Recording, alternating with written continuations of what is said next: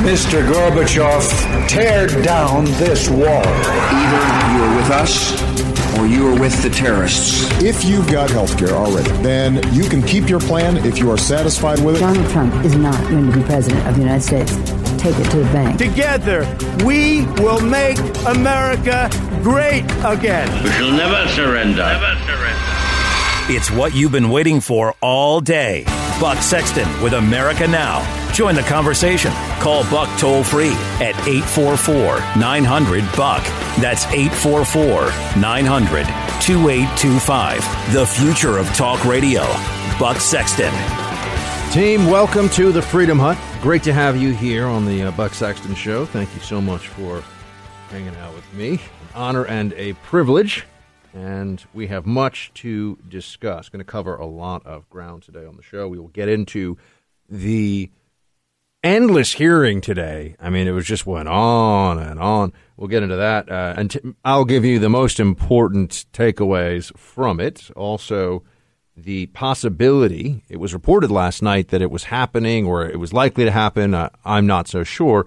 But the possibility of an investigation, even a special counsel appointment for the investigation of the Uranium One deal. We'll also get Andy McCarthy to weigh in on that one. He was an assistant U.S. attorney here in New York, dealt with some very, very big cases, prosecuted the blind sheikh involved in the First World Trade Center bombing, for example. So Andy really knows his stuff and is a very astute analyst of these matters. Then we will also discuss the back and forth between Trump Jr. and WikiLeaks, which wasn't really a back and forth. I don't know what to say. And it was, but it was pretty quick. He shared the tweets, and I'll give you my sense of what's real with that and what's not. If I have time, also a little bit of a wrap up on Trump's trip to Asia and what we can take from all of that and whatever else comes our way. Third hour, we'll have some fun. I've got some interesting. Well, we're going to talk about some very serious stuff in terms of sexual harassment allegations, but then I'll tell you about the dachshund, and I know dachshund part 2. That's coming up today too. For those of you who, in case you cared, I've got a follow up to that story. But in the meantime, I knew that I was going to have to watch it. This is one of those times when, as a media person, somebody who makes a living as an analyst of the news and what's happening in this country and around the world, I had to watch this Jeff Sessions House Judiciary Committee testimony today, or at least I watched a lot of it. I at some point I was like, I got to go get a sandwich or something. Obviously gluten-free bread, but at some point I got to tap out. I can't do this, right? It's just the same thing. You get these congressmen, and especially you get all these. You're reminded of how. Look, I'm just going to keep it real. You're reminded of how unimpressive a lot of members of Congress are when you see these hearings. You get a lot of guys who are like, Russia and collusion and you just can't believe these people are making decisions that affect the most powerful nation in the history of the world, 320 million people and counting, and we got these clowns down there. Look, it's the truth. I'm not saying all of them, but some of them. You see it, and it's hard not to think to yourself, wow, we got to do a better job picking our members of Congress. More true on their side than our side, but let's be honest, everybody. Also a little true on our side. Also a little. We could up the game a little bit. We could bring just the A game. We got a lot of B's and B pluses in Congress, even on the Republican side. I know some of you are yelling. You're like, Paul Ryan is a C minus at best. Which maybe that's true, but we're watching this today, and you can see. I mean, you hear what the narrative is. You know what's coming. They want to just use this. They create a news cycle by asking the same questions as though this is advancing the story or as though this is bringing new information to light. The whole purpose of today's hearing for the Democrats was let's ask Jeff Sessions, who is hated by the left. And I'll remind you, because I know a lot of people are down on Sessions, and I've said I don't think he's enough of a street brawler. I think he has not. I don't think he really understood.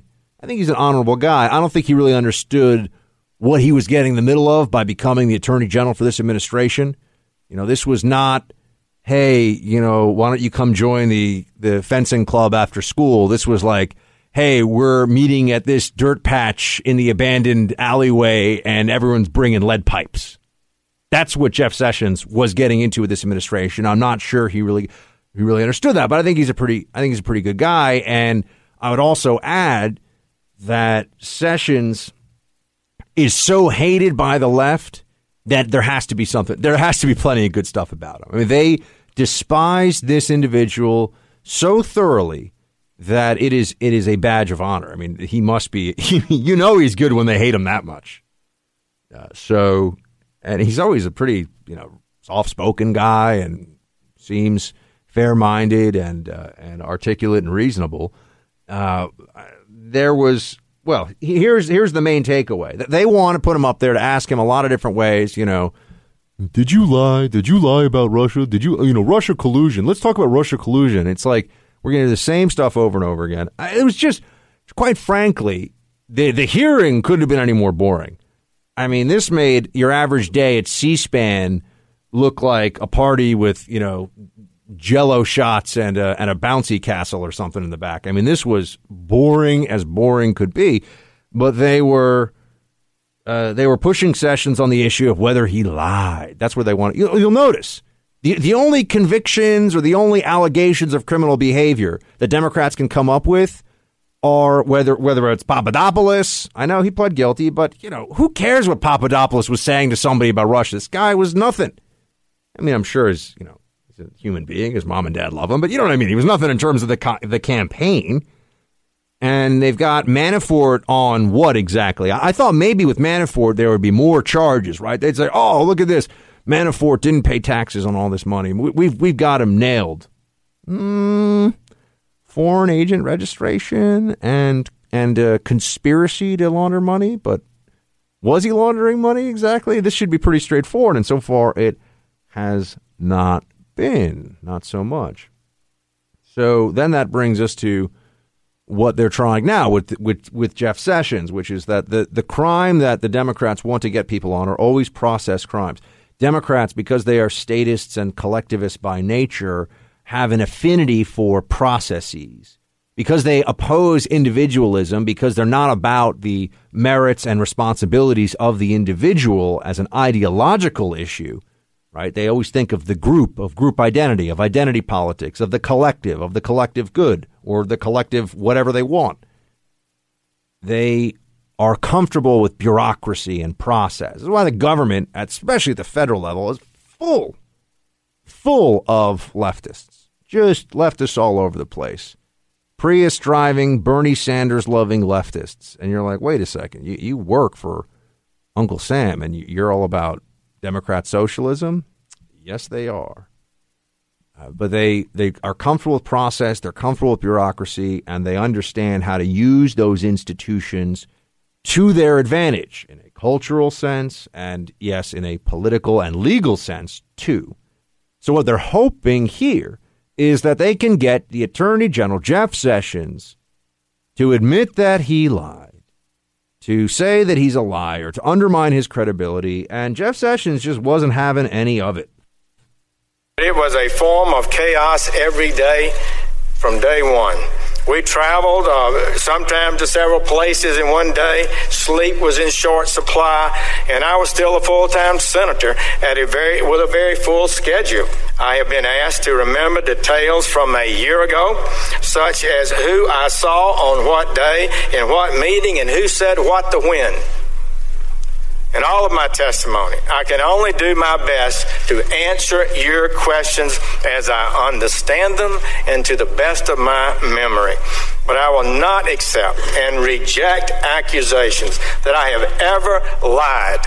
Let me be clear. I have at all times conducted myself honorably and in a manner consistent with the high standards and responsibilities of the Office of Attorney General, which I revere.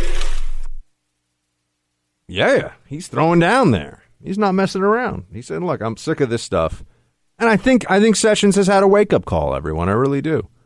I know that he's been a long-time politico and serving as a senator from Alabama and all this, but the Trump situation is just, we all know this, the Trump administration, to be a part of this, it's just different. It just is. You are jumping into the, I've always got to be careful. For some reason, others do this too. We say, jumping into the eye of the hurricane. Well, that's the quiet part, right? That's the chill part. So that doesn't make sense. You got to jump into like the first couple of rings of the proverbial hurricane, right? That's where things are crazy. And that's what he has done by joining the Trump administration and being a senior figure in it, right? You can probably get away with being Trump's commerce secretary without too much ado. But you're not going to get away with being the head of the Department of Justice without them coming after you. So on the one hand, there were just two narratives today. It was a tale of two narratives. You have the Democrats pushing Sessions on lies and Russia collusion and nothing new. They brought no new anything to the discussion. It was just a repetition. It was like they were doing a couple of quick searches on Politico, the New York Times, and the Huffington Post to give them their talking points for what to... They're not asking questions. They're making allegations with an interrogative at the end.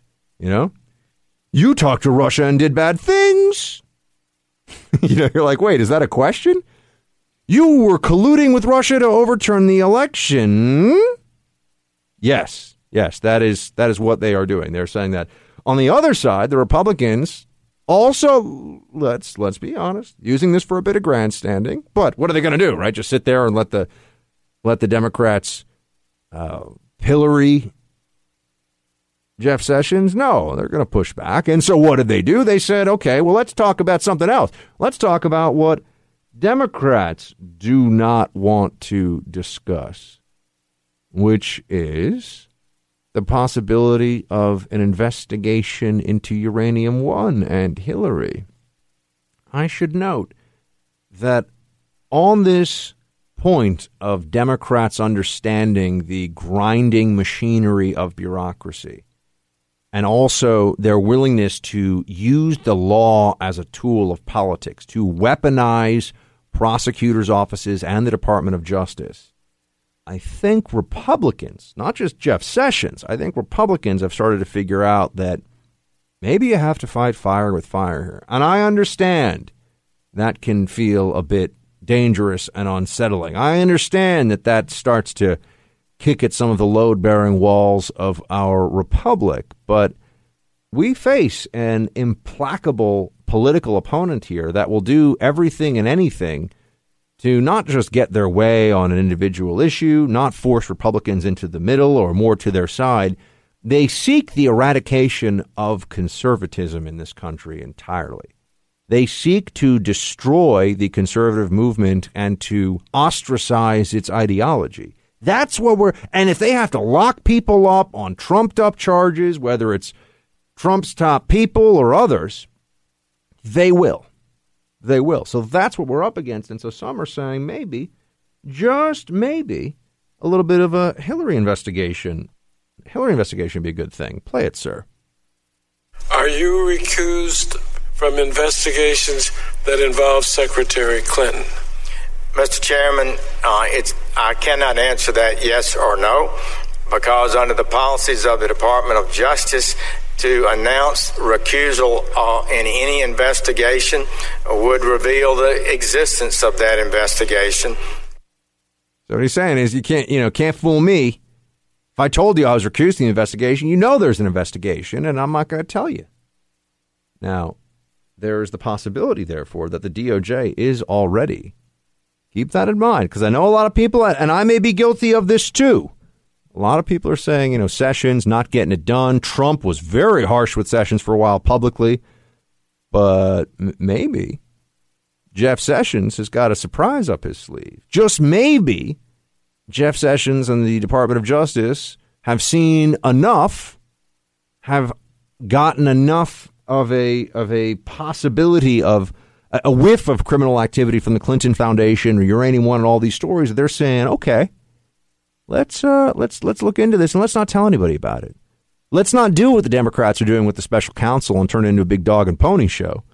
Let's make this about the facts and let's wait to go public until we have them nailed. Now that I don't know if that's true. I am extrapolating. I am surmising here, maybe even assuming a little bit. but that is certainly a possibility. So keep that in mind. 844-900-2825, 844-900-BUCK. What do you think about Jeff Sessions? Doing a good job? Should Jeff Sessions stay in his role? I read, I didn't hear, but I guess maybe I heard it too, I can't remember, that some are saying Jeff Sessions write-in candidate for Roy Moore in Alabama, right? McConnell said it. Thank you, Tyrone. McConnell said it, but not in front of cameras. Yeah, I didn't know if I read it or saw it or what, but... All right, so that's another interesting thing. What do you think about all this? What do you think about Jeff Sessions, the hearings today? Should there be an investigation into Uranium One and Hillary? 844-900-BUCK. We'll be right back. The Department of Justice can never be used to retaliate politically against opponents, and that would be wrong. The Obama administration used the IRS to retaliate against opponents. We know that. Really want to believe that the DOJ wasn't also used? Who believes that? Right? Who believes there wasn't a profound politicization of the Department of Justice under the Obama administration? I'd like to have that debate with that individual. We got a lot of lines lit. Let's take some. John in Mississippi, WBUV. Hey, John. Hey, Buck. Enjoy your show. You're not a firebrand. You're very reasonable and well-spoken. Thank you, sir. Yes.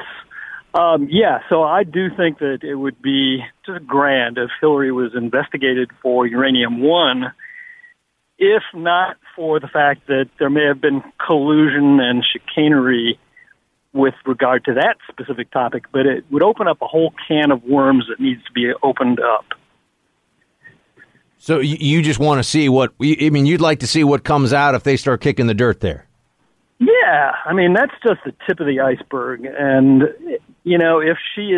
if they are not brought to justice, it sends a message that the system just doesn't work at all. Can they be exempt? Are they royalty? They've been treated that way, but I think it's time for that to stop. I think so, too. I'd like to see more facts come out about what went on with the Clinton Foundation and all of this. And look, why not, right? In federal government, didn't they have hearings on steroids and baseball some years ago, right? I mean, come on, right? This is actually worthwhile. We should find out. This involves Russia, nuclear fissile material. There's important stuff going on here. John, thank you for calling your kind words from Mississippi. Appreciate it. Brent in New Mexico, iHeart app. Hey, Brent. Hey, Buck, Shields High. Shields High. Hey, Noah, on a personal, I like Jeff Sessions. I think, it's like what you were talking about yesterday. I think, he's not going to compromise his conservative values to get ahead, of the game with the Democrats, personally. I think that's where he comes from on that. But you were mentioning if there was investigations going on, and I just wanted your thoughts on it. Wouldn't you think, I know Trump's the head of it, and Sessions runs the department, but that place leaks like a sieve, man. Wouldn't we have already found out about this some way, somehow? Somebody would have leaked this stuff by now, wouldn't you think? It might be. Let's say Jeff Sessions began a probe and he put a couple of his best guys on it, so to speak. And he said, look, we got to keep this super quiet because if people find out, they're going to try to shut this down with political pressure. Look, I don't know, right? I mean, I'm surmising, as I said before. I'm not saying this is happening, but I'm saying it is possible, and there's some reason to believe. Think about the questions. I mean, congressmen were asking whether this investigation is ongoing, and Sessions was saying, I can't talk about it. That means that it's in the realm of the plausible. Wouldn't you agree, Brent, that there could be something going on? Or maybe Sessions is planning to start an investigation in the next few weeks, days, months, who knows? Oh, yes, sir, I agree. It just seems like it. In order for that, a couple of people, that's a lot of money or a lot of resources to go and investigate an investigation like that. Yeah, well, we'll see, man. Brent, thank you for calling in, Shields High. Team, we've got Andy McCarthy up next on all this DOJ stuff and Russia collusion. Stay with me. We know that former FBI Director James Comey misled the American people in the summer of 2016 when he called the Clinton investigation a matter. It's obviously an investigation. We know FBI Director Comey was drafting an exoneration letter before the investigation was complete. We know Loretta Lynch, one day before the Benghazi report came out, 5 days before Secretary Clinton was scheduled to be interviewed by the FBI, met with former President Bill Clinton on a tarmac in Phoenix. I guess my main question is, what's it going to take, if all that, not to mention the dossier information, what's it going to take to actually get a special counsel? It will take a factual basis that meets the standards of the appointment of a special counsel. Quite a rant there. Quite a rant from Representative Jim Jordan. What's it going to take? What's it going to take to look into the Clinton Foundation, to look into Uranium One?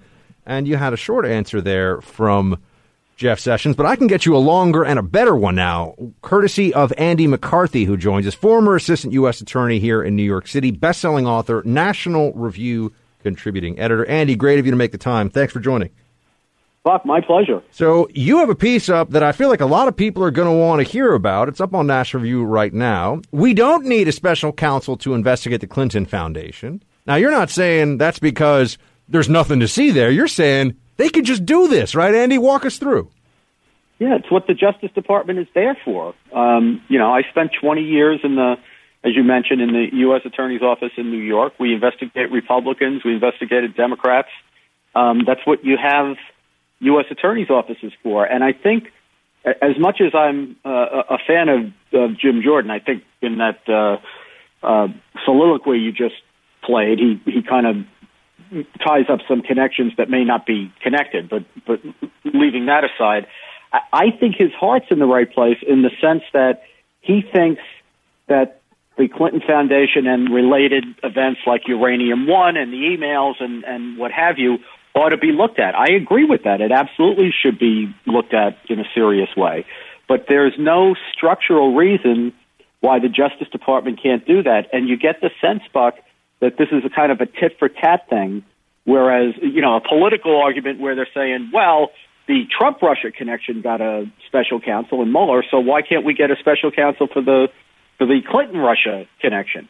And that's not the way it works. You have a special counsel when the Justice Department, for some reason, is conflicted out of the case. So in the Trump-Russia situation, where, by the way, I didn't think there should be a special counsel in the first place. I agree with you, yeah. They didn't have crimes to investigate. But let's pretend there's crimes. In that situation, you have the administration then in the position of investigating itself.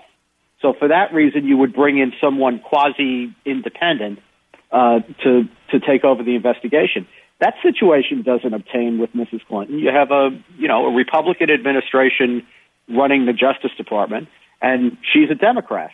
So, there's political overtones, but that happens every time there's a political corruption case. There's no structural reason some good U.S. Attorney's Office can't do this investigation. And frankly, I think, judging by some reporting that we've had over the last year, for all we know, they are doing an investigation. Andy, putting your former prosecutor hat on for a second here, I've heard all the arguments that have been made today. There was a lot of stuff down on Capitol Hill, but also in the media. People, on the one hand, are saying the whole Clinton Foundation business, and it really was a business, is so shady there has to be stuff there. On the other hand, though, on Uranium One specifically, there are those who are saying, look, no uranium was exported. Hillary was one of, I forget, a 9 or 10 member board. The president also could have played a role in it. It's not like she just was the decider on this, and it's a whole lot of nothing. What do you say to the people that are just jumping right to Uranium One's a whole lot of nothing? Well, if they think if it's a whole lot of nothing, they have nothing to be worried about by an investigation. What you have here, Buck, which is very disturbing, is a lot of money going into the Clinton Foundation. Like $100 million, right? I mean, big money, even by Clinton standards. Like $140 million, I think, is the last count I saw.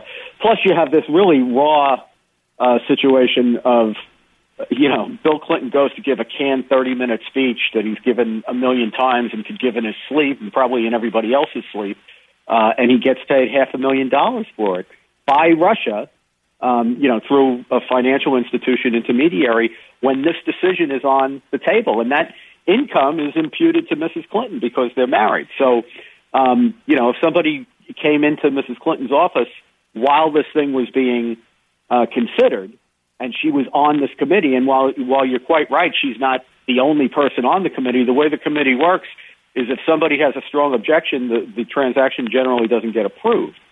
And if during that decision-making process, somebody came in and dropped $500,000 on her desk, and then she voted in favor, I think that would raise a lot of people's suspicion. So the fact that it was done through a speech rather than more crassly by, the money on the desk doesn't mean it's not worth investigating.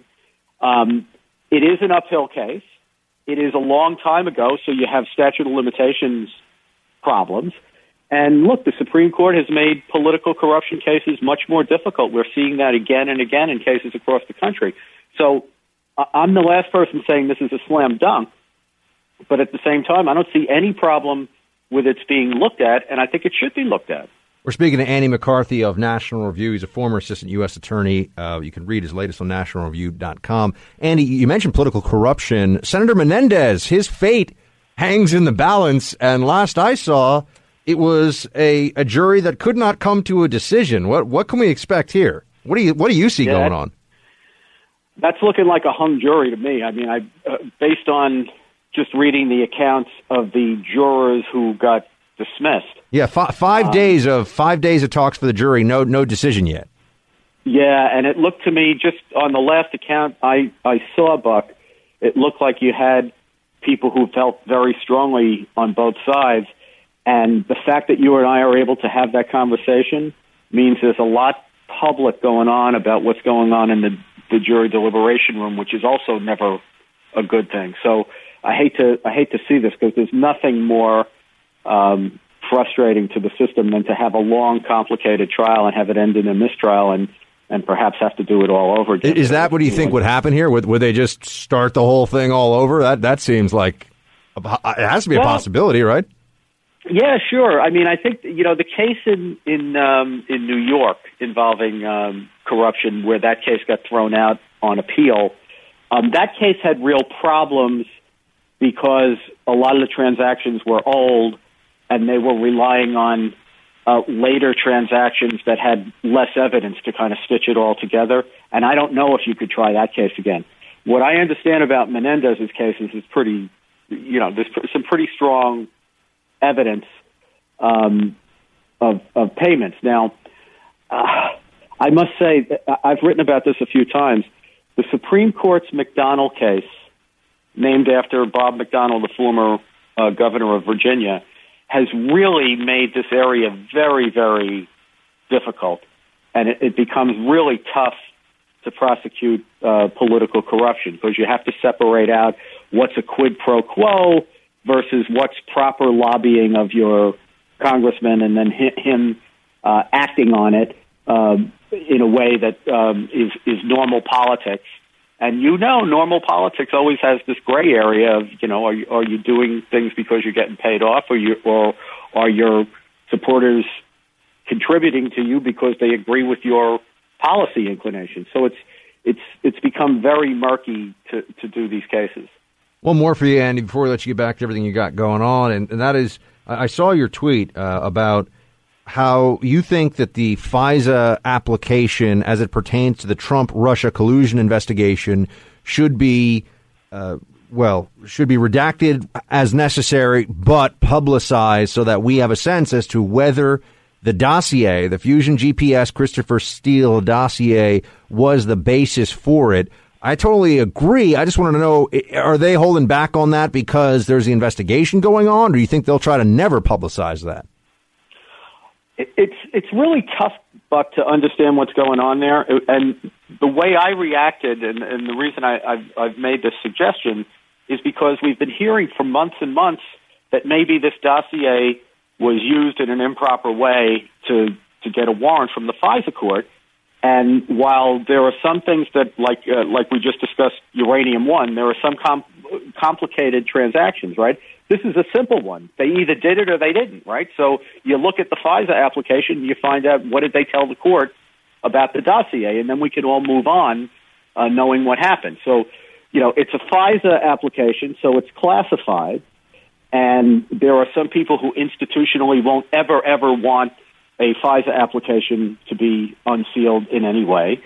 There are some people who are afraid to do this because they're afraid they'll be accused of improperly influencing Mueller's investigation or improperly interfering with it. And then there's also the possibility that, there's stuff in that application that, even if it's not criminal, is unsavory. And, maybe there are people in the administration who would rather have the political issue of did they present the dossier to the FISA court than to disclose what actually is in there. They may make the calculation that they're better off making the argument that there's a witch hunt than having real disclosure. So it's probably one of these situations where it's a complicated set of motivations that people have. But I still say let's cut to the chase and find out what happened and move on. Andy McCarthy of National Review, everybody. Follow him at Andrew C. McCarthy on Twitter, and to check out his latest, nationalreview.com. Andy, thank you so much. Thanks, Buck. All right, team, rolling into a break here. We've got much more coming your way, including a discussion of the whole WikiLeaks to Trump Jr. situation. They're trying to make a big deal of it. I don't think it is a big deal, but what's the allegation? What are they trying to say?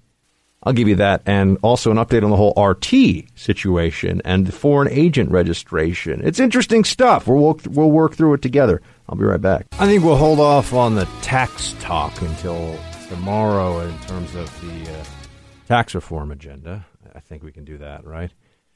There's so much coverage of it on TV, and I'm always like, I know that it's important because we all pay taxes, and yes, but it's just not the most riveting discussion all the time. So maybe we'll have a little more on the tax rate and the Trump tax package tomorrow. I think Trump is going to make a big announcement, right? Hasn't made it yet. Tomorrow is when it's supposed, because the Trump is back, right? He's back on U.S. soil. He's back ordering well-done steaks. The only unforgivable thing about Donald Trump is the fact that he orders well-done steaks and eats them with ketchup. Look, I'm just saying, I can't even come up with a rationalization for that. It's just, no one's perfect. What can I tell you? No one's perfect. But Trump is back. We'll talk about his trip to Asia in the next hour. I have some thoughts on that for you. I think you'll find, well, here's one thing. Let me tell you why our Asia policy is doomed to, as a country, never mind the specifics of Trump, our Asia policy is doomed to run into contradictions. It's really a policy of contradictions. I will tell you why. You got to stay with me. And then the next hour I can get into why that is. But before I go there, let's talk about this Trump WikiLeaks stuff, right? Because this is, Trump WikiLeaks. This is going to be so exciting. A few things about this. It's Donald Trump Jr., who has gotten his stuff brought into this investigation. He has had his communications brought into the Mueller probe. And he had a brief exchange with the WikiLeaks Twitter account. They reported on this as though it's a big deal, right? That there was, this must be about the Russia collusion. And here's the sum total of what his responses were. In the October 3rd, this is from CNN, so there you go, #resistance. The WikiLeaks Twitter account sent a message to Trump Jr. that says, "Hiya, it'd be great if you guys could comment on push this story," and proceeded to link a quote from Hillary Clinton suggesting a drone strike against WikiLeaks founder Julian Assange, according to messages shared by Trump Jr. "Already did that earlier today," Trump Jr. wrote back. "It's amazing what she can get away with." Trump Jr. then proceeded to inquire about a Wednesday leak. "What's behind this Wednesday leak I keep reading about?" he wrote.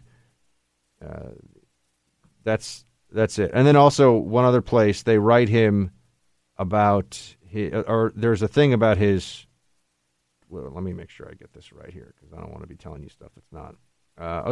A PAC-run anti-Trump site, PutinsTrump.org, is about to launch. The PAC is a recycled pro-Iraq war PAC. We have guessed the password. See about for who is behind it. Any comments? And he writes back, "Off the record, I don't know who that is, but I'll ask around. Thanks." This isn't collusion, everybody. This isn't anything. It's not. This is not anything.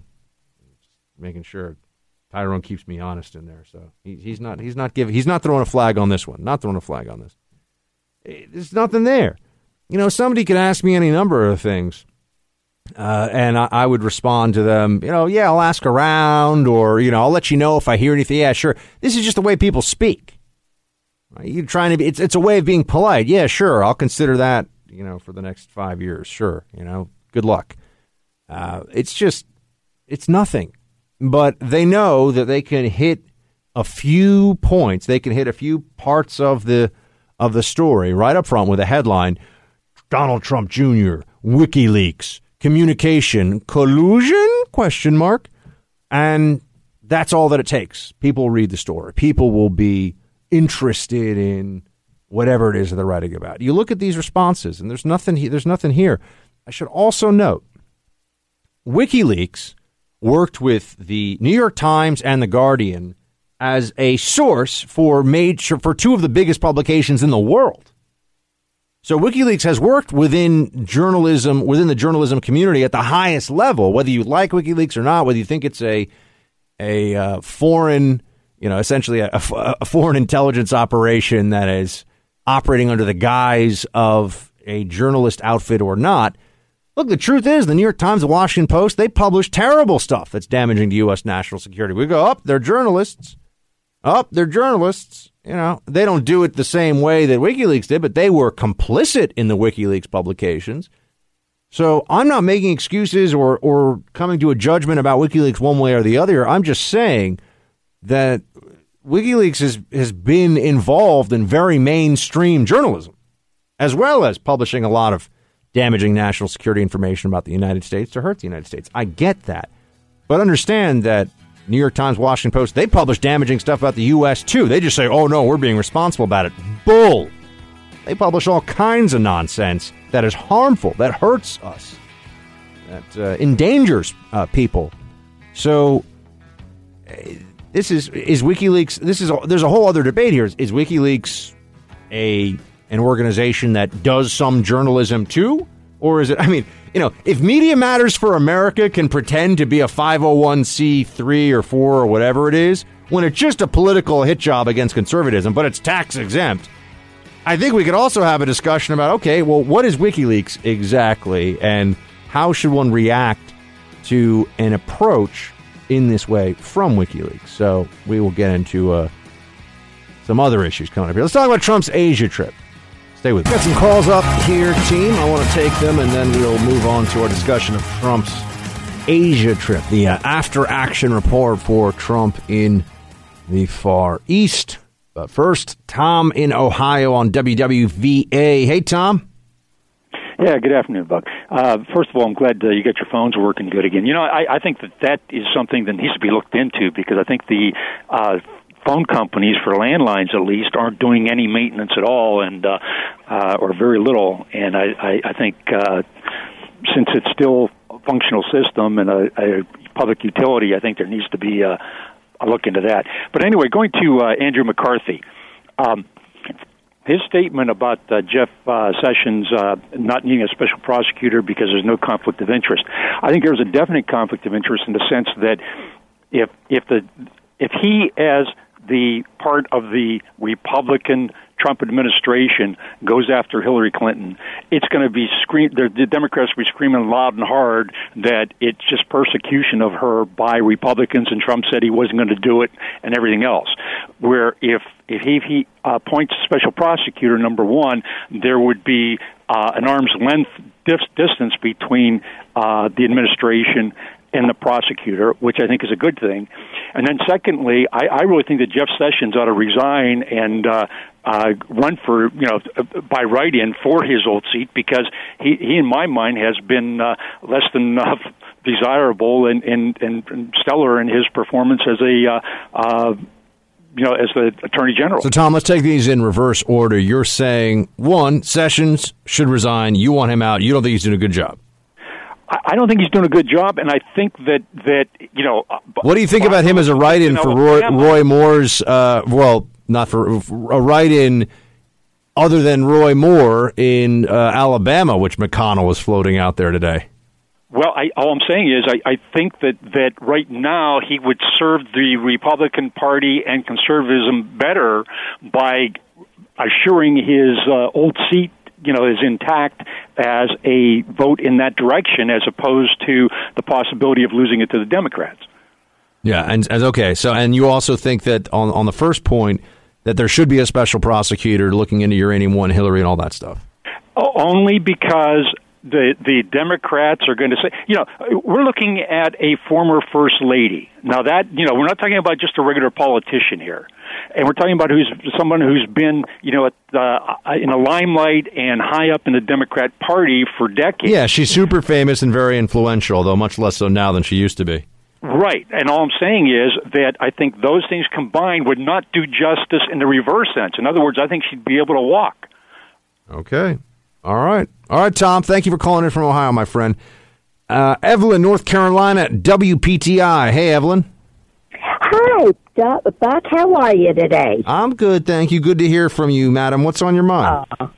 Well, I know you're in New York. I'm in North Carolina. Yesterday, the Young Republicans Club invited Dr. Gorka to speak at UNC, the University of Chapel Hill, in Chapel Hill, North Carolina. Mm-hmm. And it wasn't political. He wasn't, the purpose was not to become political. It was to discuss what was happening, in Asia and other places where President Trump is trying to, have some compromises done. Well, those college students were so disrespectful. They had signs, Gorka go away, Gorka go home. And it occurred to me when I was growing up, respect teaching started at the home level. And obviously, from the way that these college students are acting, it's not happening. And I was thinking a good idea would be for all schools in this country to start at the first grade level and just have little sessions about just getting along with others, being a good friend. Yeah, it would be nice if they taught manners, honor, and responsibility in school. I know they do that in some schools, but I don't think that's a part of your standard Department of Education approved public school curriculum. So I hear you, Evelyn. Thank you so much for calling in. Always good to have you weigh in. Dr. Gorka, Dr. Gorka would melt all the snowflakes, though. You cannot stop the Gorka. You can only hope to contain him. Right? Exactly. I'm not worried about Gorka. He can handle it. He can handle himself. He's good to go. Okay, Trump, Asia trip. Let's get into it here. Here is what Trump said about it. He's back now. Here's what he said. I think we made a lot of progress just in terms of relationship.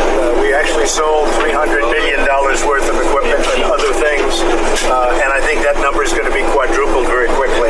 So that's over $1 trillion worth of stuff. I think we have done a really fantastic job. It's been a great trip. It's also been really good in terms of North Korea and getting everybody together. I think their acts are all together.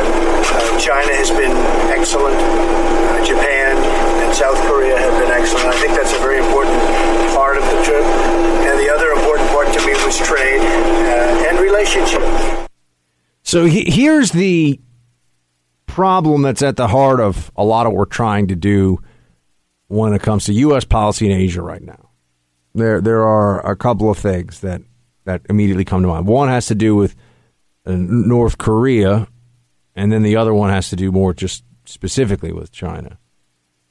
So North Korea is the biggest national security threat we're dealing with in East Asia right now. Long term, China is going to be a very, very big problem for us. Most likely. Who knows, right? In 20 years. There was a time, and I in fact remember some movies and there was some literature. There's even a Michael Crichton novel called Rising Sun that was really a part of this panic that Japan in the 80s into the 90s was going to just economically way outpace us, and that the Japanese were essentially going to own huge parts of America, and there's nothing we could do. And there was all this fear. And then Japan had its demographic slowdown and has had very slow growth and all kinds of problems. Japan's had all kinds of problems. So that now should be kept in mind when we're thinking about China and what the next steps will be in the future, decades down the line with China. We just don't. No one can see the future, and don't believe anyone who says they can.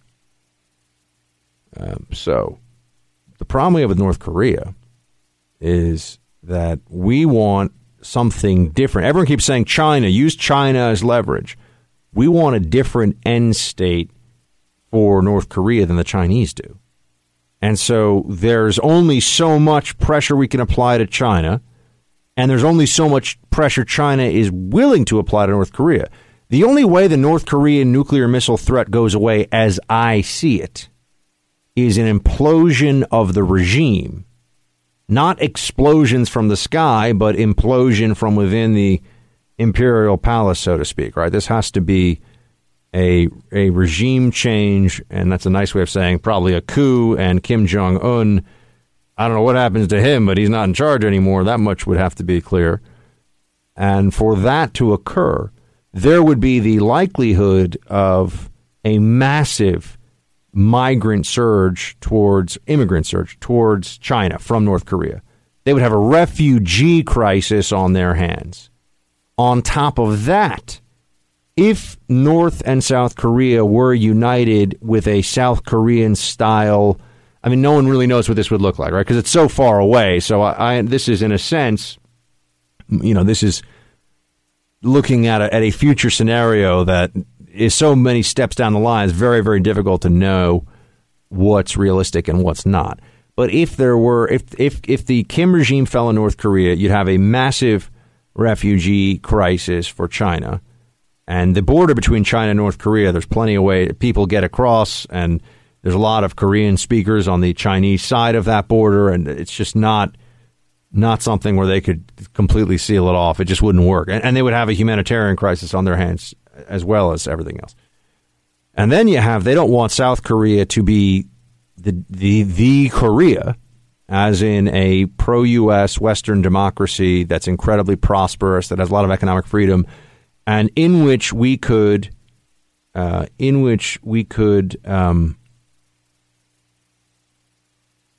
put missiles, put military more. We already have military forces there, but we could put even more. So that's just an unacceptable state of affairs to China. So the only thing that I think we can do, or the only scenario in which North Korea no longer has nuclear weapons that I can think of that's realistic, is a scenario that China wants to avoid at all costs. So when we keep saying pressure China, this is the contradiction. This is the push-pull, the difficulty that we face in dealing with this. And then so that's with North Korea. And I think you got to remember that all the time when people are talking, we'll do this on North Korea, we'll pressure China. Pressuring China sounds good, but it's a little more complicated than that in terms of what it can do with North Korea. And then you have Trump with these meetings with the leadership in Vietnam, the Philippines, and other places, as well as China. Right, he's met with Chinese leadership, Xi Jinping. So we would like better relations, better trade relations with China, and Trump was having meetings to that effect. That's great. An issue, though, comes up, and here's the issue. We are also meeting with these other countries. Some people call them the littoral, LITTORAL, states of East Asia, the island nations that as well as the peninsula of South Korea. But they are a buffer as well as really a containment. They are our allies, and we are trying to strengthen them even more as containment to balance China, to limit its aggressions, to limit its territorial expansion, its expansion as a blue water navy, its seizure of the South China Sea, all of that. We are relying on a coalition of sorts. It's almost like East Asia NATO, although different, but East Asia NATO. Think of it that way. Philippines, Japan, South Korea, to a lesser extent, Indonesia. But these are all countries that we are hoping, Japan is at the very center of this. We are hoping they will box China in. So we have our leadership going over there saying, hey, China, let's agree on trade. Let's be better friends. Let's work on all these different issues. Meanwhile, we're also strengthening ties. And Taiwan also factors into this, I should note. We're also strengthening ties with all of these different countries that are regional competitors to China and already have disputes with regard to these different island chains, the Spratly and the Paracel and all these different in the East China Sea and the South China Sea. But those are parts of this puzzle that you have to keep in mind here, because on the one hand, we're saying we want warmer relations with China, we want things to be great and everything. On the other hand, we're like, hey guys, we all need to make sure that we're on the same page here, which is that we don't want China getting too big, too powerful, too assertive. We're hoping you're going to push back on that. Now, I'm not saying this isn't good policy. I think it is. But it just goes to show you that there is a contradiction that is inherent in the U.S. relationship with China. Look, at the end of the day, they are our only near-peer competitor on the global stage. Russia is not there yet. Russia still has a lot of nukes, but Russia's population, its economy, it's just not a realistic opposition or a realistic opponent for the mantle of first world power of, global power, the champion. China views itself in those terms very explicitly, very obviously. And so we should pay attention to what's realistic in dealing with China and what's not going out into the future. And they're quite aware of the fact that we are buddies with all these different countries that are their natural competitors, shall we say, regional competitors. So that's a tension that exists in all of our relations with China. Never mind the whole trade issue, as well as all the cyber stuff, which is much worse than most people realize because the government doesn't want it. If we knew how bad the Chinese cyber stuff really was, if the American people really knew the full extent of it, it is my belief, it's not an area that I worked in the government, but it is my belief that we would be outraged. And so there's an incentive in the government not letting us know just how bad things have gotten. So those are my broad spectrum thoughts on what's going on here with Trump's Asia trip. North Korea top of the list, trade with China number 2. Keep all those things I said in mind going forward. And with that, we will bust into a break here. Later on, we're going to have Lucian Wintrich join us, who's going to talk about his planned speech for a few colleges, I think, coming up here. The title of his speech was going to be, "It's Okay to Be White." And that caused some problems. We'll have him joining in just a little bit, as well as some other stuff to talk about. So stay with me. Just wanted to bring to you the breaking news. It happened, I think, early on when we were on air here, that Roy Moore has lost his RNC fundraising support. So as of today, the RNC says they will no longer fundraise for Roy Moore. Ted Cruz wanted his name removed from Roy Moore's fundraising and also released a statement saying that he is no longer going to be affiliated in any way with anything having to do with Roy Moore. Paul Ryan, I believe, was it Paul Ryan that said that he believes the accusers and thinks that Roy Moore should step aside? I think I saw that. I watch a lot of news conferences, so it's tough to keep it all straight. But that is that. And McConnell said it too. Yeah, we knew McConnell was saying it, but now Paul Ryan's also come out and said it. And there's this idea of a kind of a switch of taking Jeff Sessions, a third-party candidate, and doing a write-in against Roy Moore, which I should note, I think that probably, just from a political prognostication perspective, pardon the alliteration. Wow, that just went 4 there. I just went wild with the alliteration. But from guessing how this will turn out politically, I think if you have a third-party candidate, you will have a situation where the Democrat wins, just because you'll split the vote. That's what I think. Because there'll be people who will vote for Roy Moore. I think plenty of them, no matter what, because they don't believe it. Right. So if you have a third party. Or not a third party, pardon me. If you have a write-in candidate option, you're just going to give the Democrat a better chance of winning. But we'll see. We'll see how this all plays out. It is changed. That storyline's changing every day. One other thing that I don't have too much time to get into here. We will talk about some of the most recent, just terrible accusations of sexual assault that are out there. I call it purging the perverts. That's what's happening. All these.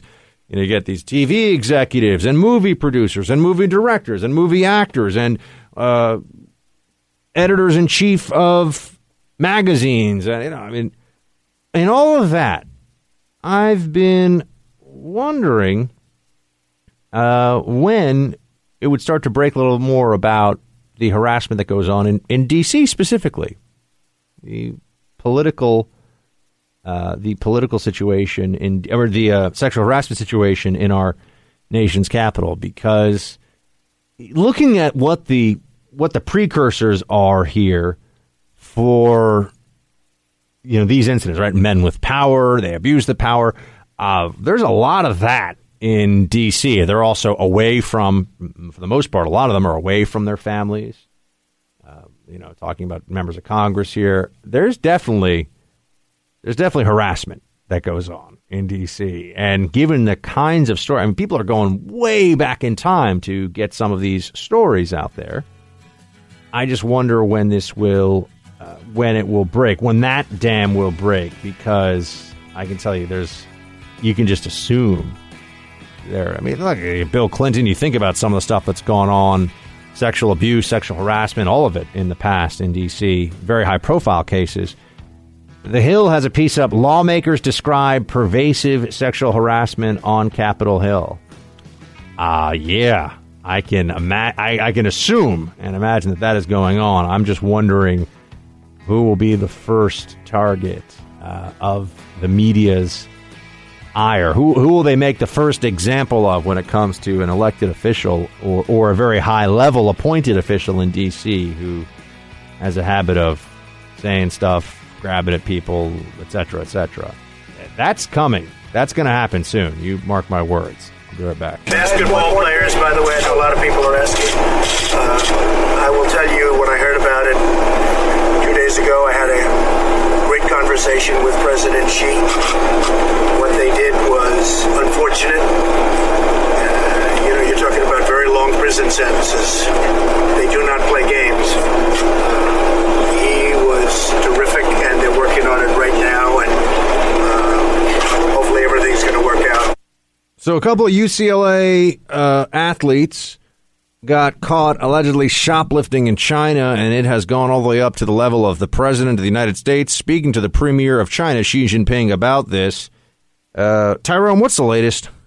Apparently, they'll be headed home at some point today. They may already be headed home, and they're just not going to go back to China. Yeah, that's a good idea. Now, what limits them, though, is none of the three are considered top-flight NBA prospects. There's a lot of money to be made playing professional basketball in China. Oh, okay. So there actually will be a long-term repercussion from this, because most likely they were all long-term headed to China, but they do have a college scholarship. Hopefully they study hard and do something. Didn't Stephon Marbury go there and turned into, is he still there? He's still there. And they love him, right? I mean, he's like... Some names, if people are out there, Jimmer Fredette, who played for the Knicks, he's there. He scores 60 points a game.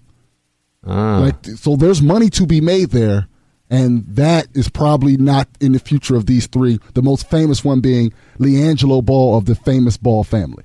Okay. All right. Fair enough. So also a couple other big stories involving sports, politics, and everything else right now. Let's talk about, look, GQ magazine, I think a lot of people are like, I don't even know it was still a thing. It's still out there, though. It's still a magazine. It has a name. I mean, print magazines are in their death throes right now. It's all gone online, and that's where it's all going to be. But you have GQ magazine putting Colin Kaepernick as Man of the Year, and a lot of folks are saying, hold on a second, J.J. Watt raises, how much was it? $37 million. $37 million for hurricane victims in Texas, Hurricane Harvey victims, and Colin Kaepernick is Man of the Year? What do we think about this? Well, so I can go both ways on this. Okay, give me both ways. Okay, the one thing is he didn't do an interview for this. Other people spoke on his behalf. There was a big rally in Philadelphia yesterday for rapper Meek Mill about justice, basically the justice system not being fair. And I think there is some value, despite the people not liking his method, there is some value. There are now real tangible conversations happening, mainly because he chose to kneel. I think that's fair to say on the one hand. On the other hand, he hasn't said a word in the last year.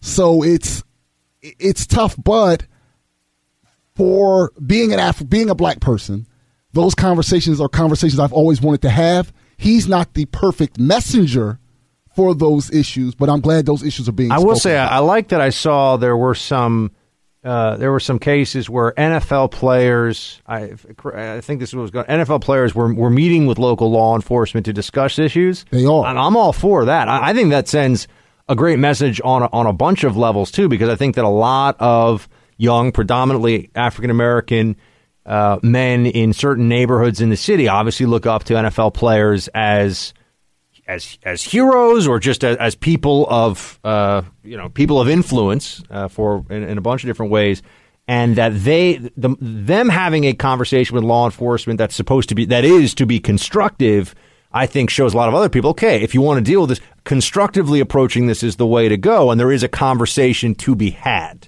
Yes, that's been very positive, and it's also some teams of now who are making billions of dollars still, despite the quote unquote fall and the demise of the league. They're printing money, yet they would take no interest in the city in which they make all that money. And now some of them are now having to take responsibility. If you're the Chicago Bears, you should care that there's that many murders in your city. You make your money there. You became a billionaire in that city. You should care that people are getting gunned down nonstop. And now some of them are now taking responsibility in some way. So while he's a bad messenger, the message, I think, is starting to become more clear. The other part is, I am not sure at the time, initially, whatever the message was, whatever the protest was, I do not believe it would have been popular at first, no matter what it was. Because history says when black people in America, to this point, maybe it'll change going forward, protest, generally people at first don't like it. And then, like even Martin Luther King, like studies show 60% of people at the time were like, what is he doing talking about I have a dream? Like then. And then later on, obviously, so he's not Martin Luther King, but. So the Kaepernick saga continues, and he's now GQ's Man of the Year. Certainly a whole lot less objectionable than when Rolling Stone put, was it Jahar Tsarnaev on the cover? Right. And just to be clear, and I'm not some big Colin Kaepernick fan, my main point is he didn't break any laws. So there are worse people who have been on covers. Yes. That's what I meant. He's not even criminal. close. Yeah. And Rolling Stone was just trolling the whole country. It's just wildly irresponsible. And, I think that UVA fraternity sued them. I forget how that turned out. But all right, one more thing I wanted to get into. We only got a few minutes here. Roger Goodell. How is it that you can be the NFL commissioner and make the kind of demands that he's making when you and I both know, Tyrone? I don't know that much about the NFL. I certainly don't know much about what goes on in NFL offices, the back office, but a lot of people could do that commissioner job probably for a whole lot less money and maybe even better. See, I agree with you absolutely on the first two parts. The better part is it's hard to be an empty suit. Wait, before we get an empty suit, what are his demands? His demands, $50 million. So this is what's funny. $50 million, so here's the thing. everybody. It gets released that he asked for $50 million, and his publicist comes out and says, no, it was $49.75 million, not $50. Oh, it's like you're buying a house. You're buying it for $499,000, not $500,000. That's scary. Right. Then a private jet for life, health insurance for him and his children for life, and assorted other perks that he wants from the league. So $50 million a year, private jet use for life, and health insurance for him and his kids for life. All right, now so tell me so you were saying that to be such a competent incompetent, to be such a good empty suit is what? It's difficult. You Buck Sexton, who's a man of many talents, could not be NFL commissioner because I beg to differ. No, kidding. Go ahead. So 32 billionaires would come to you. And they would tell you that the guy who made $400,000 shouldn't be able to wear blue socks. And you would say, why do I care about this? And they would say, because I said so. You say, but seriously, guys, do I really want to die on this hill of no blue socks? Yes. All he does is answer to the owners. That's all he does. That's why he has such a bad relationship with the players. That's why he can't stop them from kneeling. That's why, because again, Silver in the NBA did not have to make a rule. He just called them and said, hey, guys, don't kneel. And the guy said, okay. And they stood. Yeah. All he does is just whatever the owners tell him, he blindly does it. He's an empty suit. The players have already said when the collective bargaining agreement's up in 2021, no matter what you offer, if this guy's in charge, it's going to be a strike or a lock. You're going to have to lock us out. We're not signing a new deal. We don't like this guy. But really? I didn't know that. They already said that. 2021. These are players who usually only think about the next day because NFL careers are so short. They've already said 2021, it's a labor stoppage. We're not dealing with this guy. But he does whatever the owners tell him to do. And while he has no skill at all, that is a skill. And he's done that better than anybody else that's ever been in that position. And the league, up until this year, was making record amount of money. All right. Thank you, Tyrone. Wow. $50 million. Oh, I mean, you think about what, sometimes you'll see this CEO compensation for different companies, and it'll be really high, right? But, even for pretty major companies, CEOs will get paid $500,000, $1 million, and then there's usually bonuses, incentives, stock, all that stuff too. But I mean, if just like guarantee $50 million, that's a lot of money. I mean, look, the NFL is a money making machine. Maybe a little less so now, but as Tyrone points out, it's still a very, very profitable, enterprise. We got Lucian Wintrich joining us here to talk about his upcoming planned speech. Is it okay to be white? You can imagine that this has caused some issues. We'll talk to him in just a few. Stay with me. Oh, the campus speech wars continue, my friends. We have a guest now with us who is in the midst of his own campus speech battle. Lucian Wintrich joins us. He is the White House correspondent for the Gateway Pundit. He was planning to go give a speech at UMass Boston, and was supposed to be this Friday, but there's a little bit of a problem with it, and he will tell us about it now. Lucian, great to have you back. Yeah, thank you for having me. All right, so what was the title of the speech you planned to give at the University of Massachusetts? So the title of the speech was simply, "It's Okay to Be White," which, first of all, this whole thing, "It's okay to be white," that slogan, it was started by the geniuses over at 4chan, who theorized that the left is so reactionary, so insane, that you can't even say in America that it's all right if you're white. You can't make such an innocuous statement. And they were right. The backlash that slogan has had, not only in this country, but in Canada, is astonishing. At the University of Alberta, the president over there, he called it an incident of racism and promised to investigate racism. Gosh. I mean, what could be more anti-racist than this slogan? He claimed that it targets and marginalizes individuals and groups. How? Right. The title was not "It's better to be white" or "You should be white" or no. The title is "It's okay," meaning it is not a problem to be white, and there is a problem with you saying that, apparently. I mean, it really is astonishing. I mean, obviously, the pushback against this slogan, it seems to imply that the left thinks that it's not all right, it's not okay to be black or to be white. I mean, again, just. So it's very, very frustrating. This upcoming week, the speech that I was set to give, it really did just examine the current cultural climate that we're dealing with in America right now, where the left is so reactionary, where the left is so quick to not only disparage people, but call innocuous slogans like this racist. And lo and behold, of course, the university, at the very last minute, they're claiming that there are security concerns. It's an insecure environment there. And what did they do? They pushed it to 3 months from now. They need a total of 3 months to prepare for a speech about culture and politics in America. Did you have professors that were banding together and prepared to write angry letters to the student paper and everything else because of this speech, or did you get? I mean, give me the full. Obviously, there's opposition to this, but where did you see the opposition coming from? 'Cause I'm curious what the see with All Lives Matter, right? Which this kind of reminds me of the All Lives Matter situation, where it's hard to think of a more innocuous phrase or more phrase that should have more unilateral and universal universal, not unilateral, universal buy-in than All Lives Matter. But they say, well, it's, I've heard the argument. It's like showing up at a funeral and saying, well, what about my uncle who died last week, right? They're saying that it diverts attention. Okay, whether you believe that or not, I can't even think of what the objection is to "It's okay to be white." I mean, what is the objection? Well, they're trying to. I don't think it aligns with their game of intersectionality and multiculturalist politics.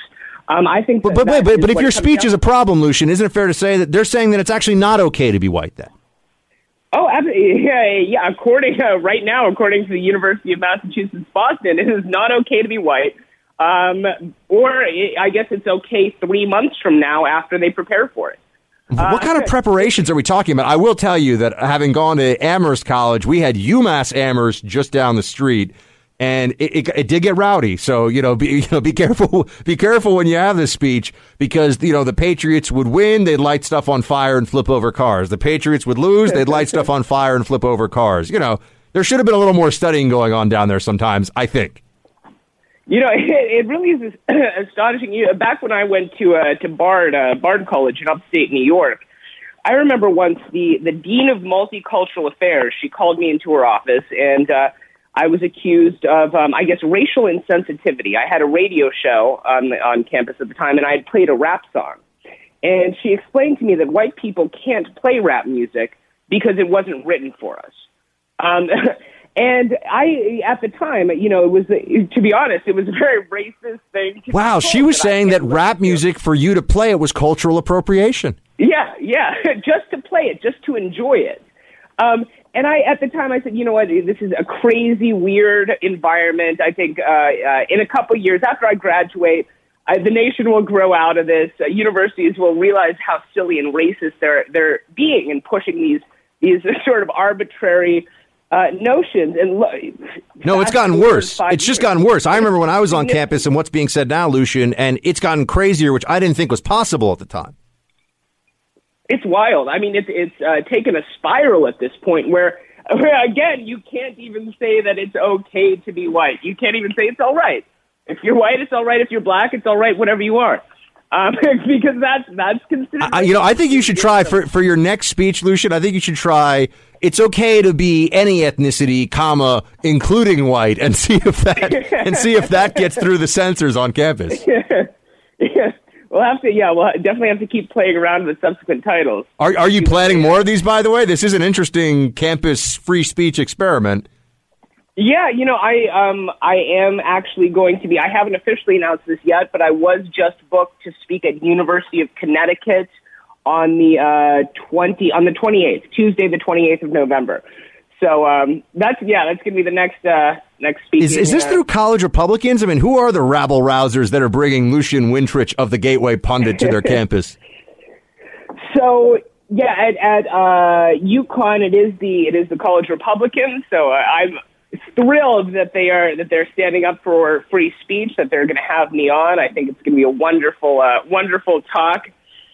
Most likely, it is going to be very similar, because I didn't get to give this speech at UMass, so I'm going to borrow parts of this. But the news cycle we're working in, you have to keep shifting around concepts here, so it's relevant. So I anybody in the Connecticut area is welcome. I believe it will be open admission. All right. Well, Lucian, let us know. Let us know before these happen, and we're definitely going to want an after action report from you after you've been to some of these campuses, because I have a feeling there'll be a lot of zoo noises during your speech.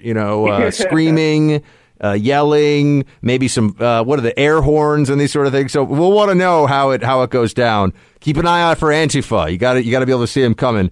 And Lucian, everyone should go check out his stuff at the Gateway Pundit. Mr. Wintrich, great to have you. Absolutely. Thank you very much. Thank you, sir. Nice night.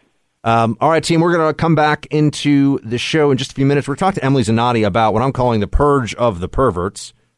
So many sexual harassment allegations, and the level of depravity that we've already read about, and there's just more and more. It is truly astonishing. It's hard to fathom how this was going on, and not just Harvey Weinstein. There's so much else, and we'll tell you the latest incidents in the next hour, and then also I'll tell you about an update on the woman who gave the middle finger to the president's motorcade. What happened with her? Here's a hint: the left took care of her. And also some Team Buck Speaks, which I'm very much looking forward to. So we'll get into that and much more coming up right after this break. 844-900-2825, 844-900-BUCK. Also, Facebook.com/Buck Sexton. Please follow me there and send me messages about the show. Always appreciate it. I read them all. So send them, and I'll be right back. The purge of perverts continues in Hollywood and in the broader media. You have new allegations out there, more people getting fired, and just more really disturbing stuff getting splashed into the headlines here. So we've got Emily Zanotti joining us now. She is a writer for the Daily Wire. I also got to meet Emily at a media panel this past weekend in Chicago, which, other than being cold, was a great time. Emily, great to see you. Great to be here. And actually, this time around, although we're only talking, I did actually get to see you, which was super fun. Yeah. And we had a good chat, I thought, on that panel. We're dropping bombs about the Clinton Foundation, but it was true. But I digress. All right, let's get into this. So today, we have the actor. This is the latest that I see here. And I think, did you write about this in the Daily Wire? Actor Tom Sizemore was removed from a movie set after allegedly violating an 11-year-old actress on the movie. What the heck is going on here? Yeah, so this has actually been my beat, this Hollywood pervert beat for the last 6 weeks, and I'm ready to just burn it down.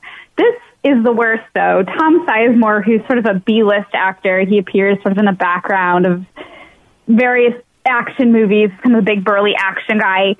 He was filming a movie called Born Killers, not Natural Born Killers, and he was filming a scene where a young girl had to sit on his lap at like a holiday dinner.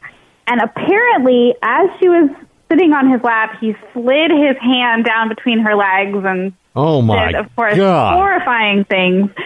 And then the girl didn't tell her parents. She was only 11 years old at the time. She didn't tell her parents until the next day that this had happened.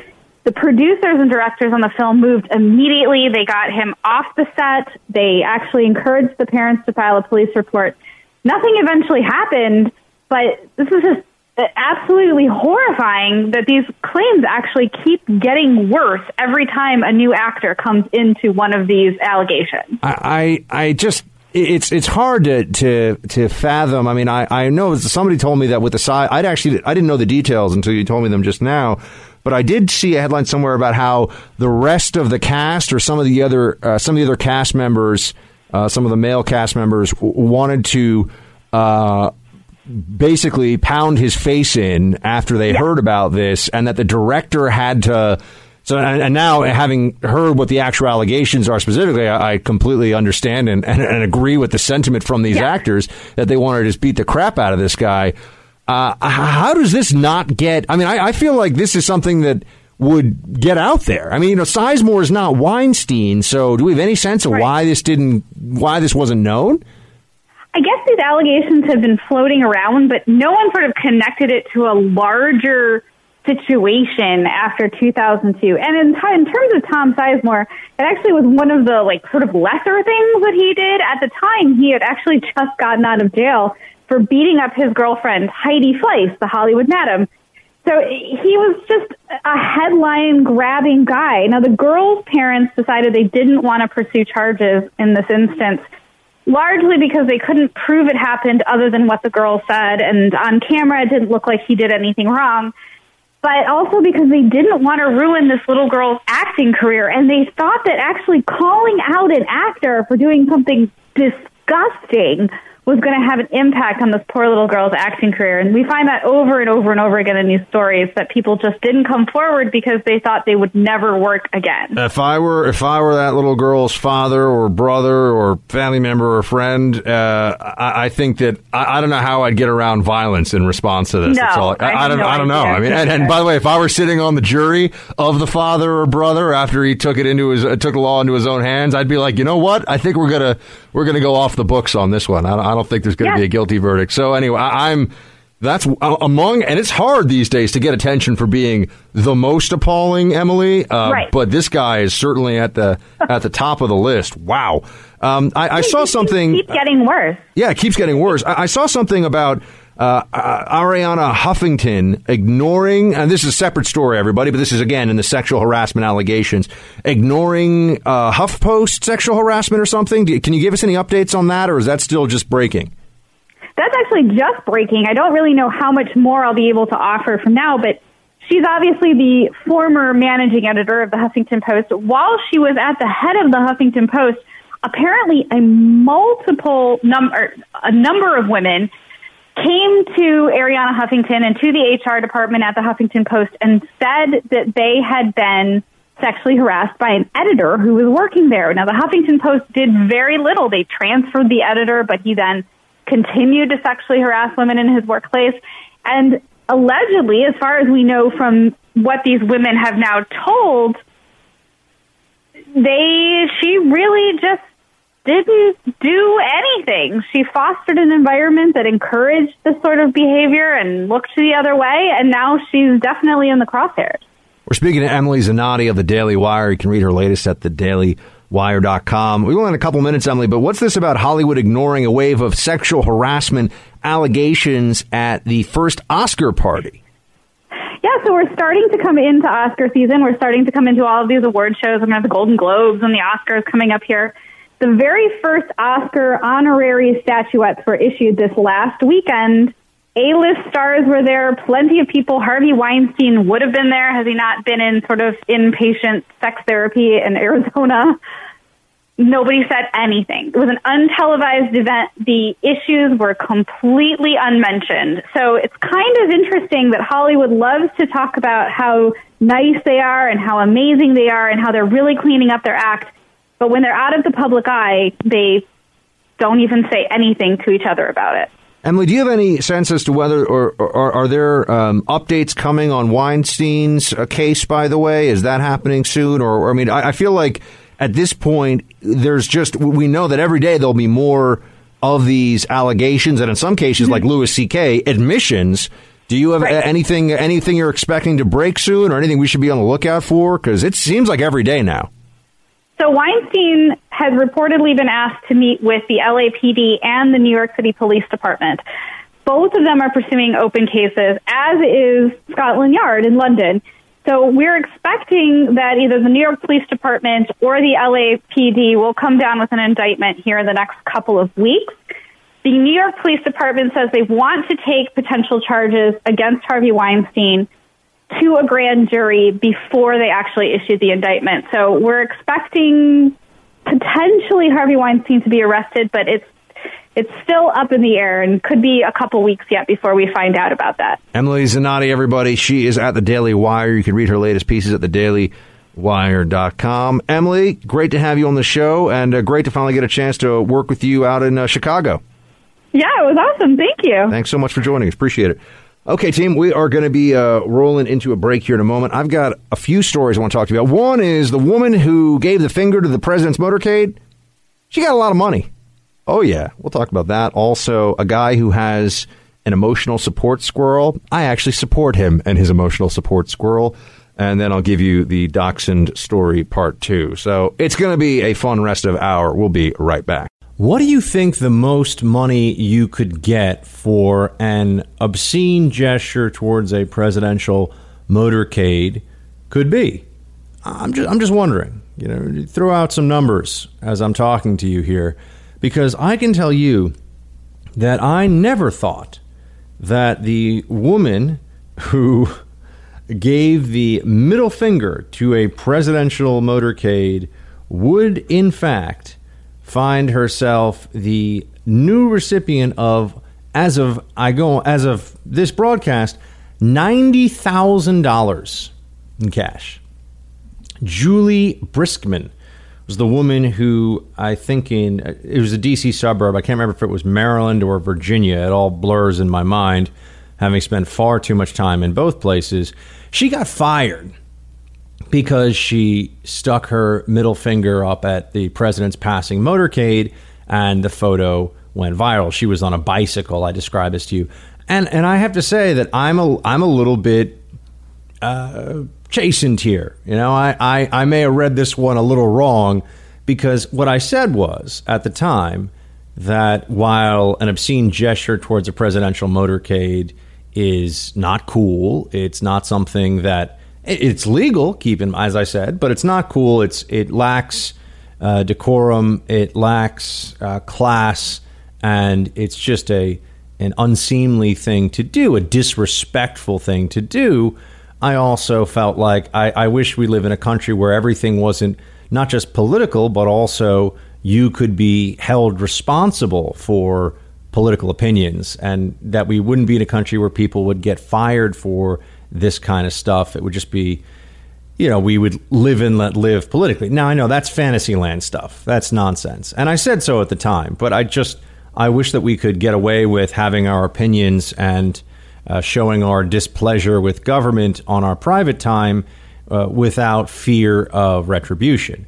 I've always understood and have said many times on this show that you will have far greater, you operate under far greater peril if you're a conservative, if you are right of center when it comes to expressing your politics in not even in the workplace, but that too, but also just in your day-to-day life, because liberals feel a righteousness and they have an a petty authoritarian streak. And this is why, the people that tell you, why aren't you recycling? Or why are you taking that big car that guzzles all that gas to work? It's always liberals.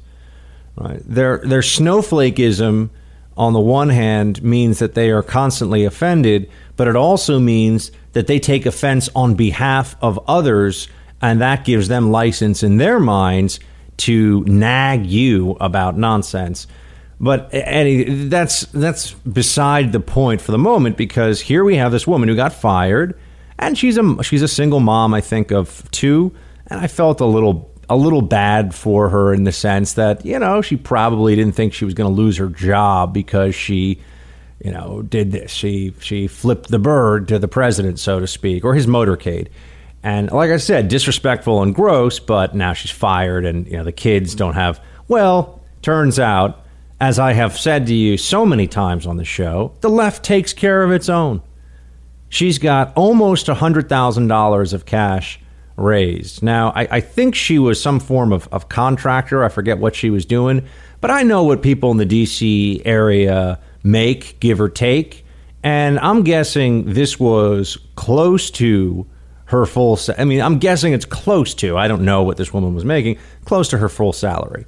So, yeah, she may have gotten fired, but because Democrats and the left understand that there is an advantage to always taking care of those who politicize everything, there's an advantage to letting everyone know that even when you go too far, and this woman went too far, if you do it for the left, if you do it as part of the progressive cause, there will be jobs waiting for you, there will be books, there will be speaking engagements.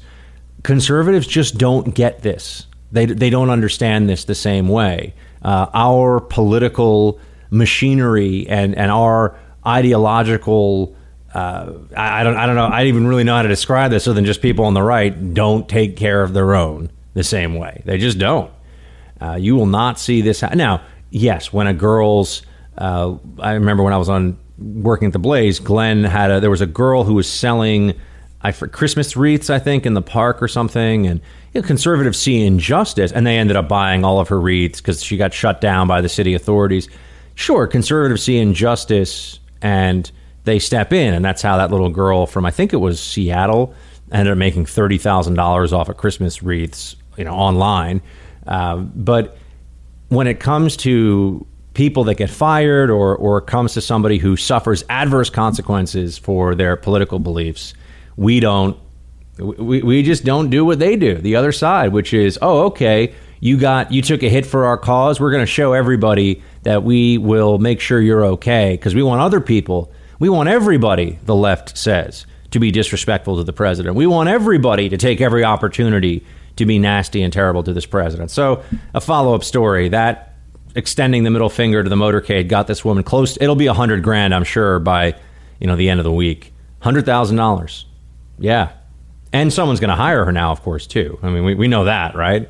She'll get picked up by some organization that's run by Democrats. Plenty of those with lots of money out there. So she's going to be just fine. This is one of my weaknesses, everyone. I'm too much of a softie. My first impulse is sympathy for people that are going through a tough situation. And maybe I need to be a little more roll up the sleeves, crack the knuckles, and there's gonna be casualties in this political fight, my friends. I should just accept that. But I feel bad, especially when they're kids, and I was worried that their mom wouldn't have a paycheck anyway. But she's fine. She's just fine. I also wanted to throw into the mix here, and this is an abrupt turn in the middle of a segment, but I just saw this story and it resonated with me. I'll share occasionally some unusual stuff about myself, and I have always thought that it would be really cool to have an unusual pet. I've always thought that I'm going to follow up on the dachshund story later. I've got a follow up to that, just as an aside. But I've always thought it'd be cool that, I'm not going to lie. When I was in college, I always wanted to have a wombat, which I think only you can get in Australia. But I just thought it'd be cool to have an unusual pet. I like animals, okay? I think animals are cool. So I always wanted to have a pet wombat. And then I thought a koala might be cool until I found out that they are, in fact, not friendly and actually can be really mean little suckers. And they'll bite, and they have nasty claws. But anyway, I've gone through different phases when I thought, oh, well, that would be fun. And occasionally, I love in the show Friends, which I'm sure many of you have seen, Ross has a pet monkey. Although monkeys I've never wanted to have I thought it was cool in the show, but I've never wanted to have a pet monkey because having been around a couple of monkeys, I can tell you that they sometimes will mimic human behavior in ways that you realize this is a little too close for comfort. Monkeys get jealous. Monkeys like to be mischievous. Monkeys, it's a little different. And I've mentioned before, there's a documentary called Project NIM, N-I-M, about a couple in New York City that tries to raise a chimpanzee as close to a human child as possible and teaches sign language. Fascinating documentary. Side note. But I've always thought it'd be cool to have a pet. Recently, I've been following an account on Instagram of Juniper Fox, which is a pet fox. I think foxes are super cool, and I've always wanted to have a pet fox. So when I saw this story, it really resonated with me. And the story is about somebody in Clearwater, Florida, who has an emotional support squirrel. This guy Ryan Boylan saved his little friend Brutus, who is a squirrel, from Hurricane Matthew when it was just a little baby squirrel. And now he's become really, really attached to the squirrel. And if you see the photos of this, it's very cute. And, this is his pet. This is now like his little dog, except it's obviously a rodent with a bushy tail. And they're trying to evict him now because they say the squirrel is an exotic pet. I think this is unfair. And in New York City, I mentioned to you, I know the laws about this. You can't have a pet hedgehog. You can't have a pet micro pig. But now they're telling you that here in Florida, you can't have a support squirrel or a pet squirrel at all. He applied for the paperwork to have this be an emotional support dog. He says he has PTSD because of a car crash. And so he's trying to get around the rules and regulations. And I don't know if he has PTSD or not. That's not the point. He's obviously trying to use the regulations in his favor here.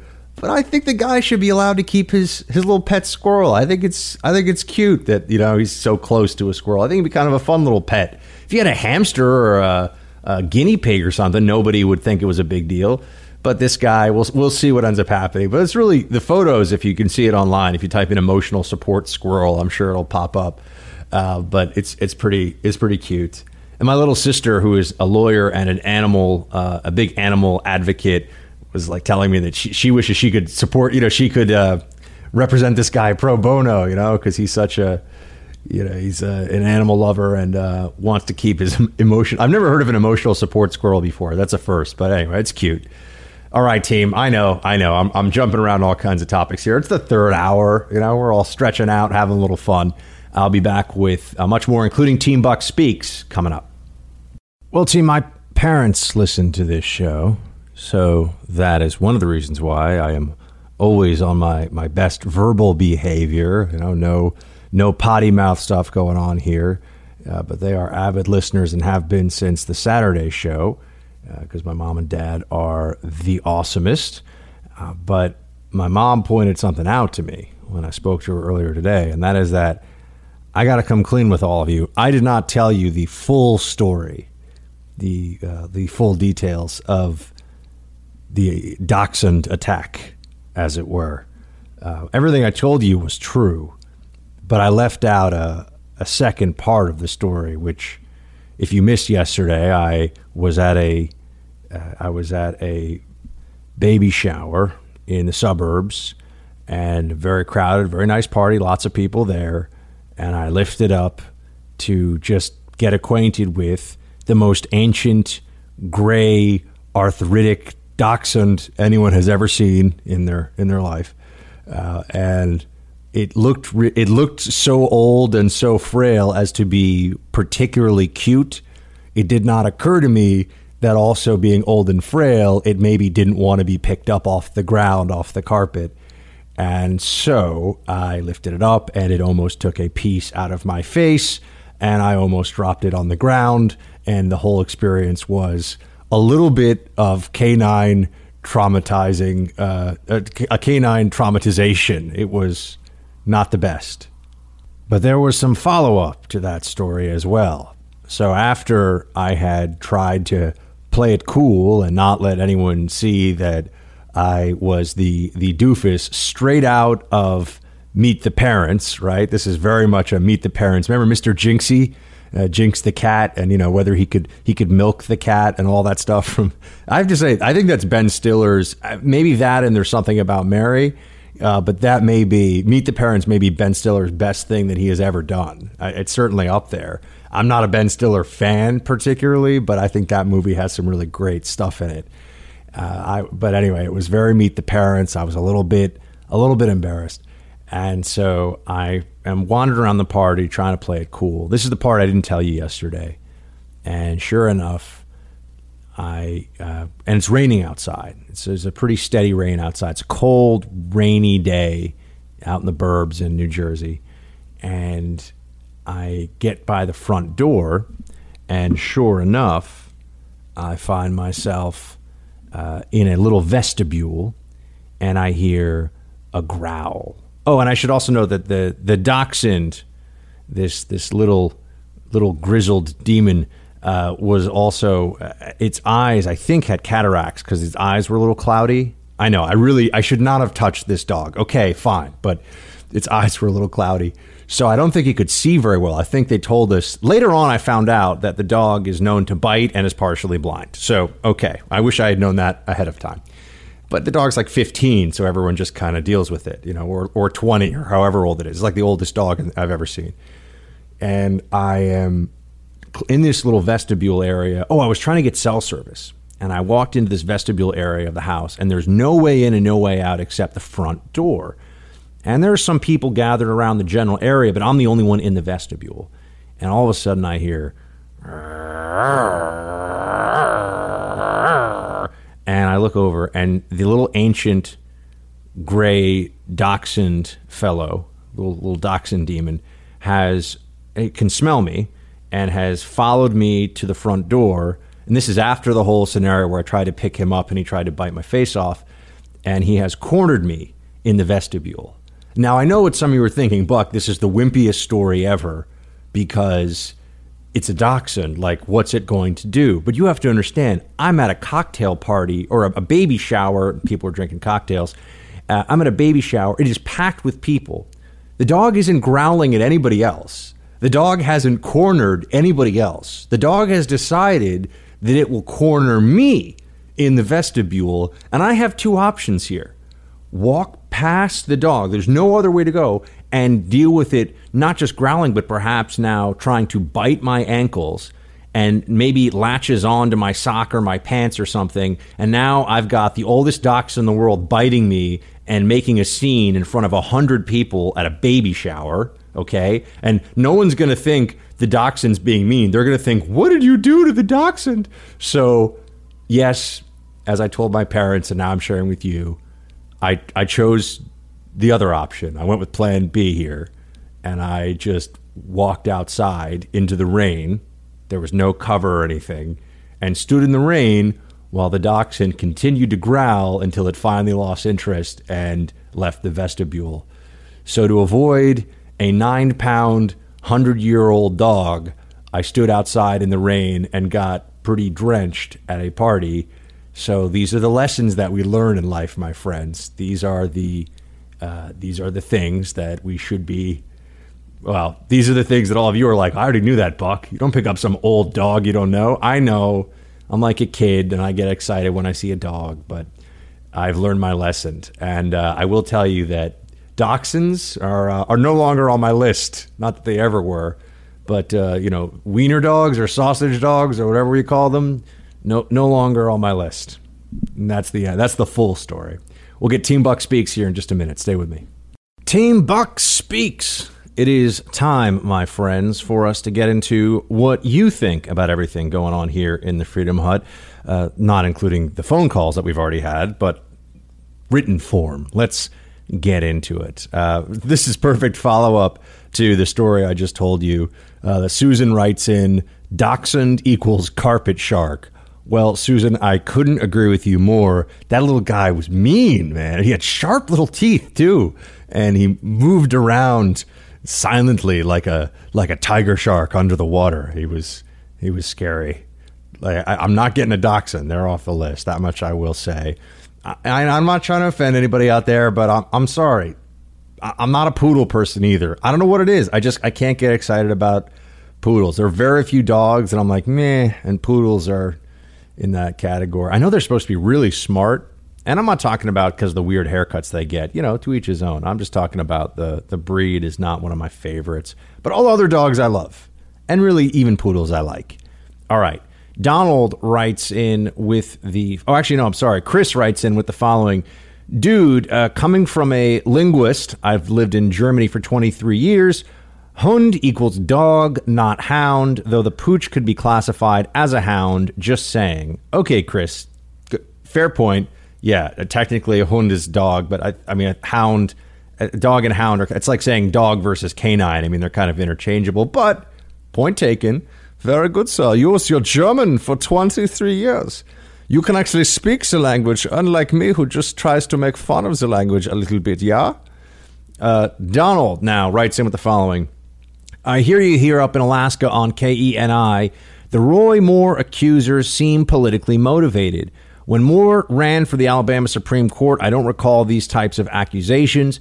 Now, with several soft Republicans already in the Senate, the stakes are more critical. I think the stories may be political fabrications. It is appalling that the time to go to court on the criminal allegations has already passed, but the accusations are slanderous, if not true.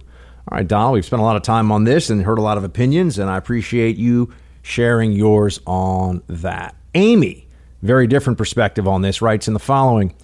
No. In a small town, they literally get away with murder. People I went to high school with became coaches. They got high school students pregnant. They got promoted to principal. Small town politics in the deep South are dirtier than a pig in the mud.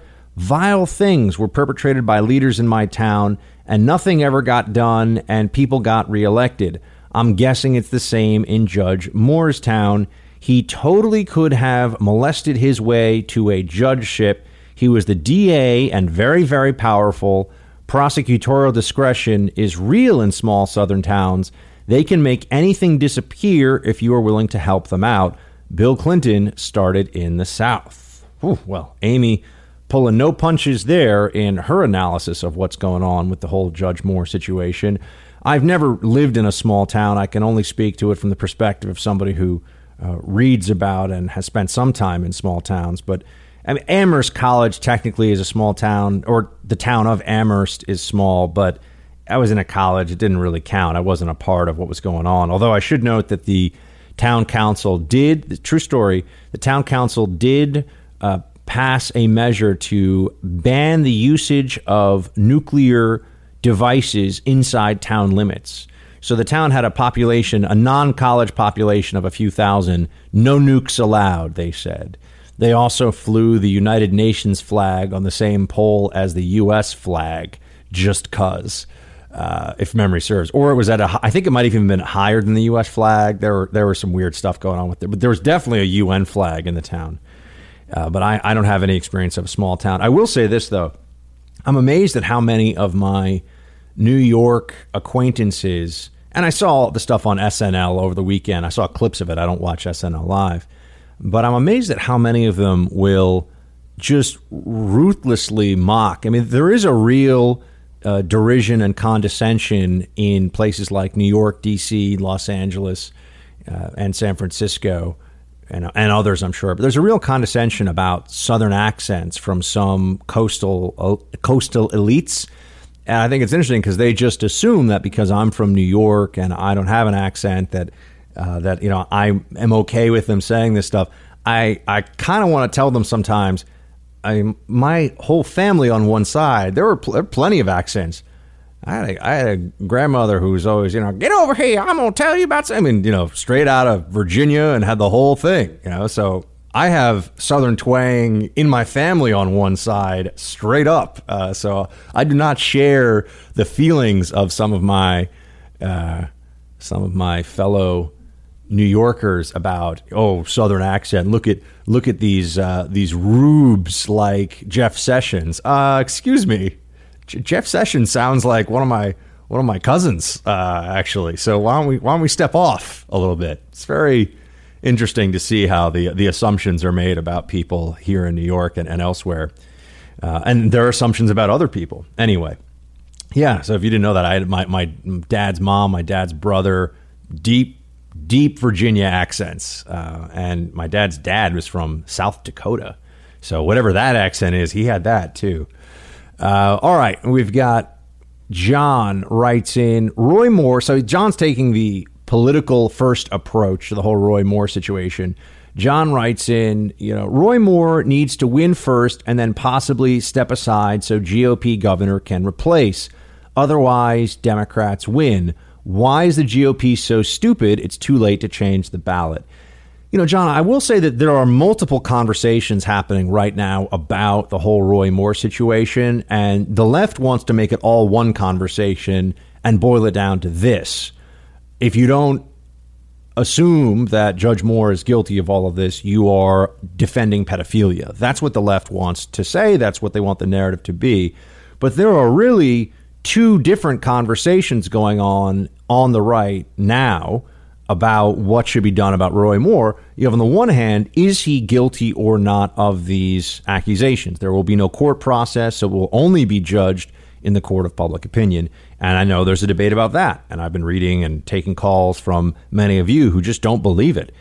Then there's another level of, in a bare knuckle political environment like the one that we have in this country right now, where one Senate vote can be the difference between a massive legislative change or a massive legislative repeal, for example, of Obamacare. Do we need to just hold our noses, say that, we can't know, innocent until proven guilty, and just do what has to be done here to win? I should note that I brought up Mo Brooks. Mo Brooks, the congressman, has come out with a statement that he basically takes that position, that, look, if I haven't heard anybody say that if Moore is guilty of this definitively and Moore admits it, that he shouldn't step down.